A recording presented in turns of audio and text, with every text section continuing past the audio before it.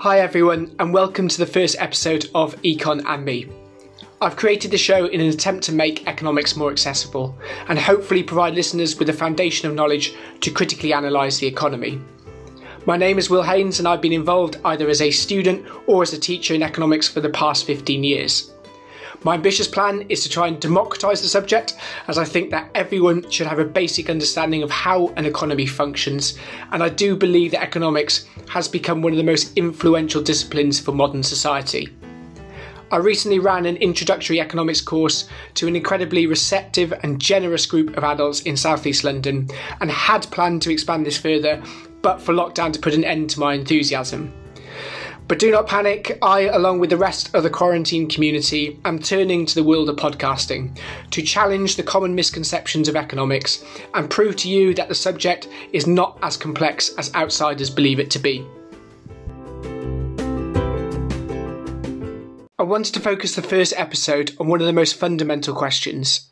How do we measure economic progress? In discussing this topic, we will look at the history of quantifying economic activity, consider some of the limitations of using our current method of gross domestic product, known as GDP, and highlight some of the alternative ways of calculating growth in the economy.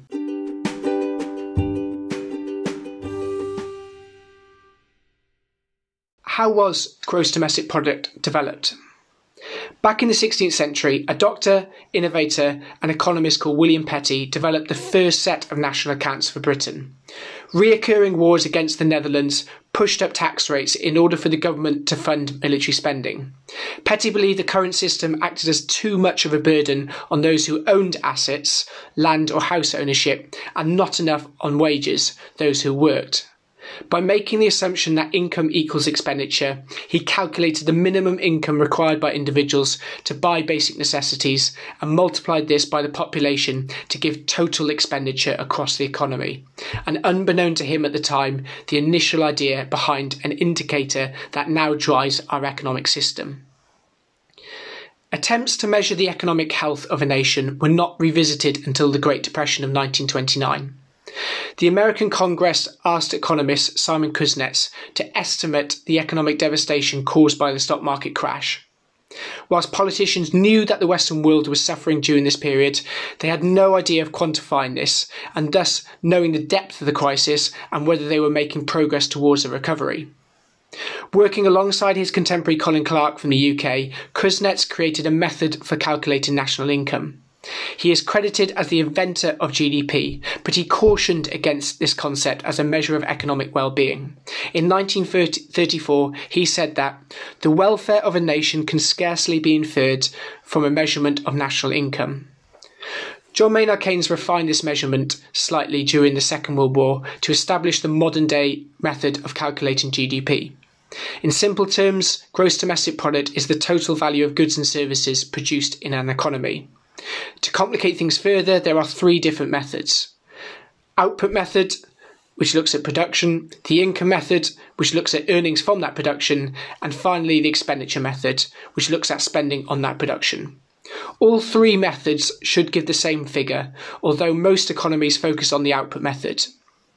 Keynes proposed that total expenditure consists of spending by households and individuals, spending by firms, spending by the government and spending by foreign countries on domestic goods, also known as exports. Add these all together in a given year and you have annual GDP figure, the most widely used thermometer of the health of an economy. When the economy does well, this GDP figure will rise. In other words, average incomes across the households will increase. And when the economy performs poorly, the GDP figure will fall, average incomes go down. GDP per capita then divides the total output of an economy by the population. This is important to take into account when we look at the two largest economies in the world, the US and China. Economists predict that China will overtake the US over the next decade to become the largest economy in the world in terms of total GDP. But once we take into account the size of the respective populations, Chinese output is less than a fifth of the US on a per person basis. In simple terms, China has a large output due to the size of its population, but the average citizen has an income of only $10,000 a year, a figure below the world average and on a par with economies like the Maldives or Mexico. There are other variables that we also need to consider in measuring GDP, such as inflation. Is the value of your goods and services that you're producing going up because you're making a higher quantity or because general prices across the economy are rising? And purchasing power. How far does your income go within your economy? $10,000 a year in China will go much further than $10,000 a year in the US. But I don't want to frazzle your brain too much with too many statistics.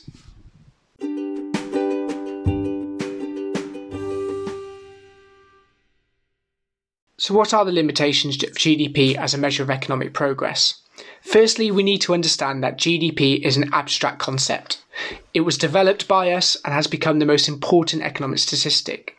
Nearly all economists will agree that we need a method of measuring economic activity, and GDP offers an arguably simple measure of holding individual governments to account and can be used for cross-country comparisons in economic performance. But what is so gross about gross domestic product? Firstly, GDP was developed at a time when we had an economy dominated by goods rather than services, what we call tangible versus intangible. It is easy to measure the value of computers or cars produced, but GDP will not take into account improvements in the quality of a service or productivity gains. If a consultant, a personal trainer, or a restaurant improve the service that they offer, then GDP will not be able to register this, and thus the data will conclude that standards of living have remained constant. Free online platforms such as Wikipedia are worth nothing according to GDP, despite improving our knowledge of the world. And the same can be said of apps, which can save us both money and time.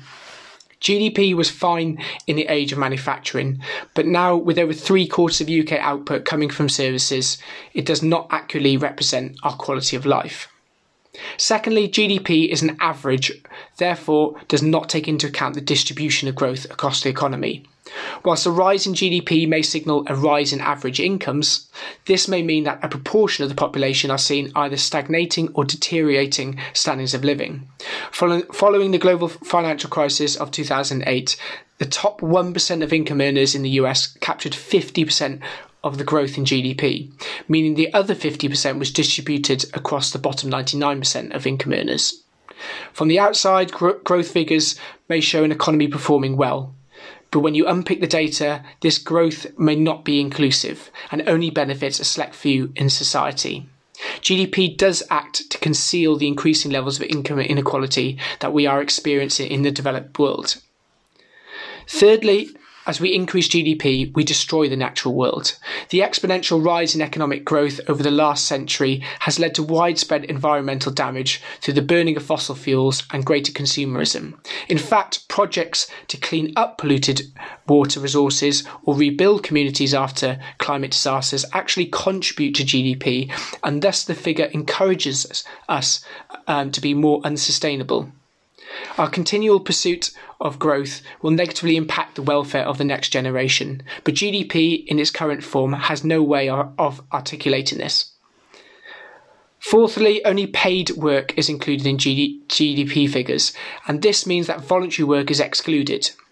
But is it fair to conclude that the efforts of a house parent in undertaking daily chores and bringing up their children is not contributing to economic progress? Or the dedicated unpaid work of those in the charity sector or caring for loved ones? Back in 2014, Bank of England Chief Economist Andy Haldane outlined in a public lecture that the voluntary sector contributes more to the economy than agriculture and telecoms, 1.5% of all economic output. But as no monetary transaction takes place, GDP figures cannot capture voluntary work, despite their benefits to our well-being. On this topic, we also need to recognise the trade-off between leisure and work. A high GDP or high average incomes may be a result of long working hours and employee burnout, which puts a strain on our mental health, families, friends, and overall quality of life. Finally, GDP estimates fail to paint a clear picture of the nature and causes of growth. Is this growth artificial or more natural? Are firms producing more goods and services because households are better off in terms of their incomes, or are they simply living a lifestyle well beyond their means by accumulating debts?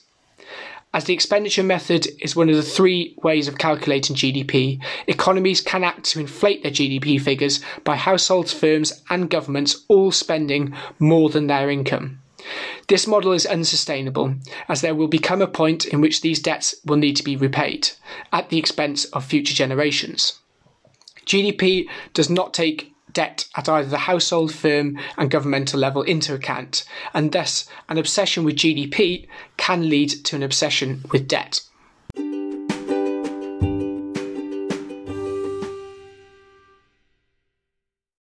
Before we move on to alternative measures to GDP, I wanted to read out a speech from Robert Kennedy, a modern liberalist, just before his assassination in 1968. Too much and for too long, we seem to have surrendered personal excellence and community values in the mere accumulation of material things. Our gross national product now is over $800 billion a year, but that gross national product, if we judge the United States of America by that gross national product counts air pollution and cigarette advertising, and ambulances to clear out our highways of carnage.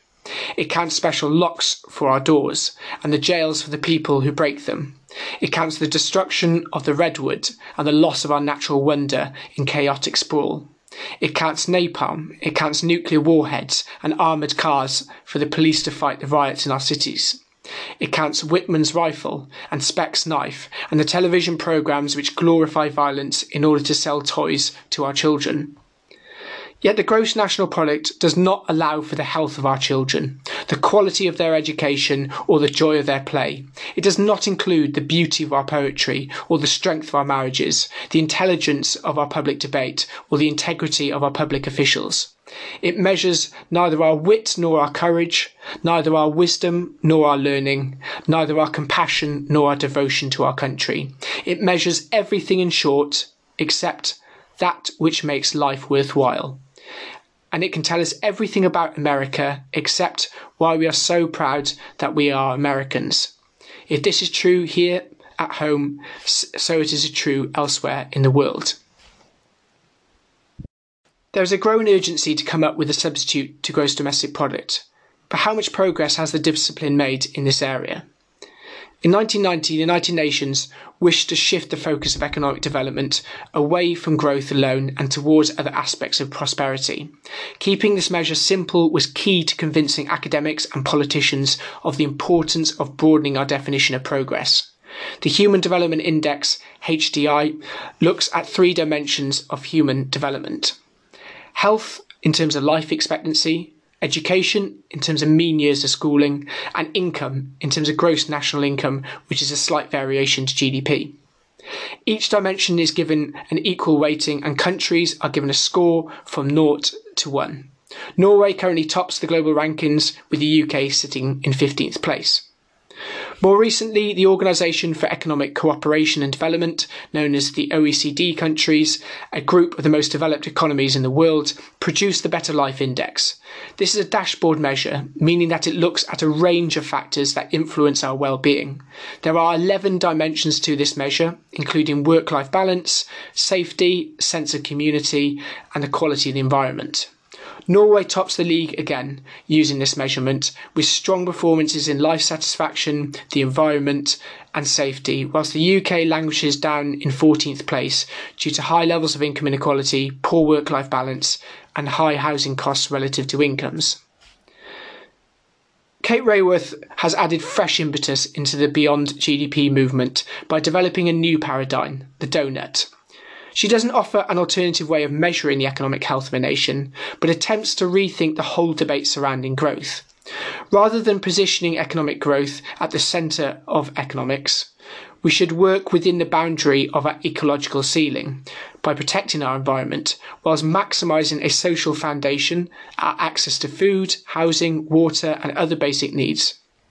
This means that we are essentially reversing the current hierarchy of the economy being at the top of the ladder, society second and the environment last, to build a system in which the environment becomes our top priority, trying to build a society within this, and finally creating an economy that aims to meet societal goals as opposed to just growth alone.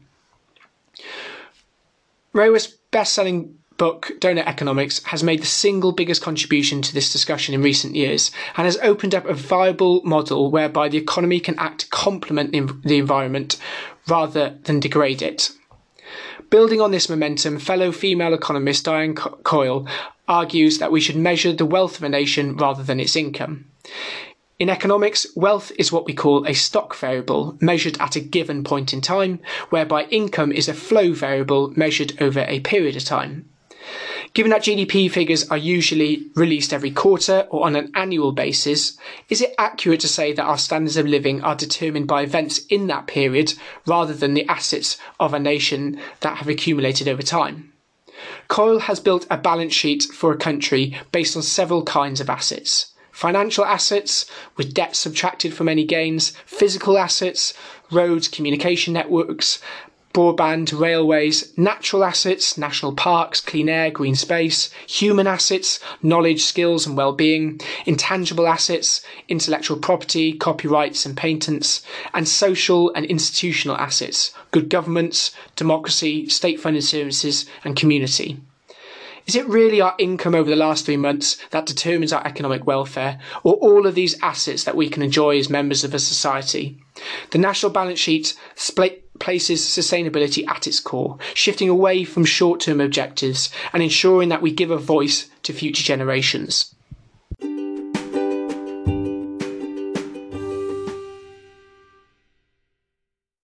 How is the UK economy performing in terms of GDP? A timely podcast given the recent release of GDP figures by the Office for National Statistics. Data from the first quarter of 2020, January to March, show that the economy shrunk by 2%. Relating this to the definition of GDP at the start of this episode, economic production is therefore 2% lower than it was in the last quarter of 2019. Given that this first quarter figure only takes into account 1 full week of lockdown, economists expect much bleaker numbers for the second quarter, April to June.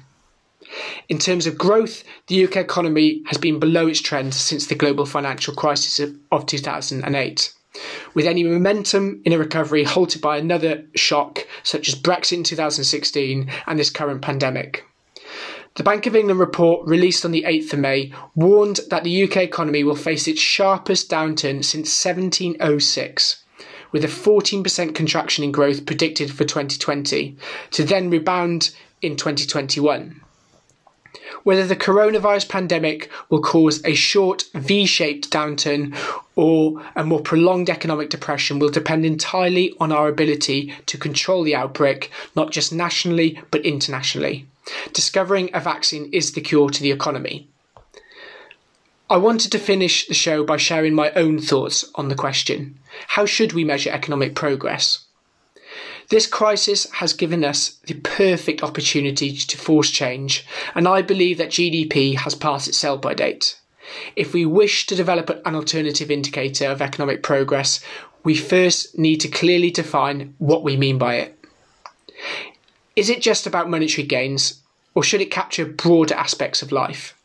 For a measure to gain political acceptance, either domestically or globally, it needs to be simple, for data collection purposes, but also for the people to understand it.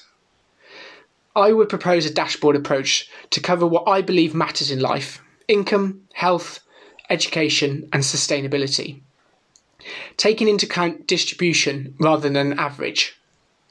It is by no means a perfect measure, but hopefully a measure that provides a smooth transition for governments away from GDP.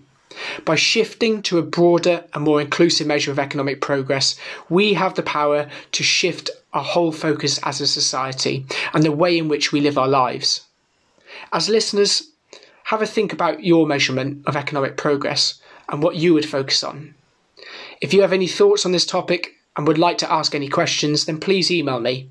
The address is econandme@hotmail.com, all one word, that's econandme@hotmail.com. Thank you for listening, everyone. Stay safe and well, and I look forward to producing the next show.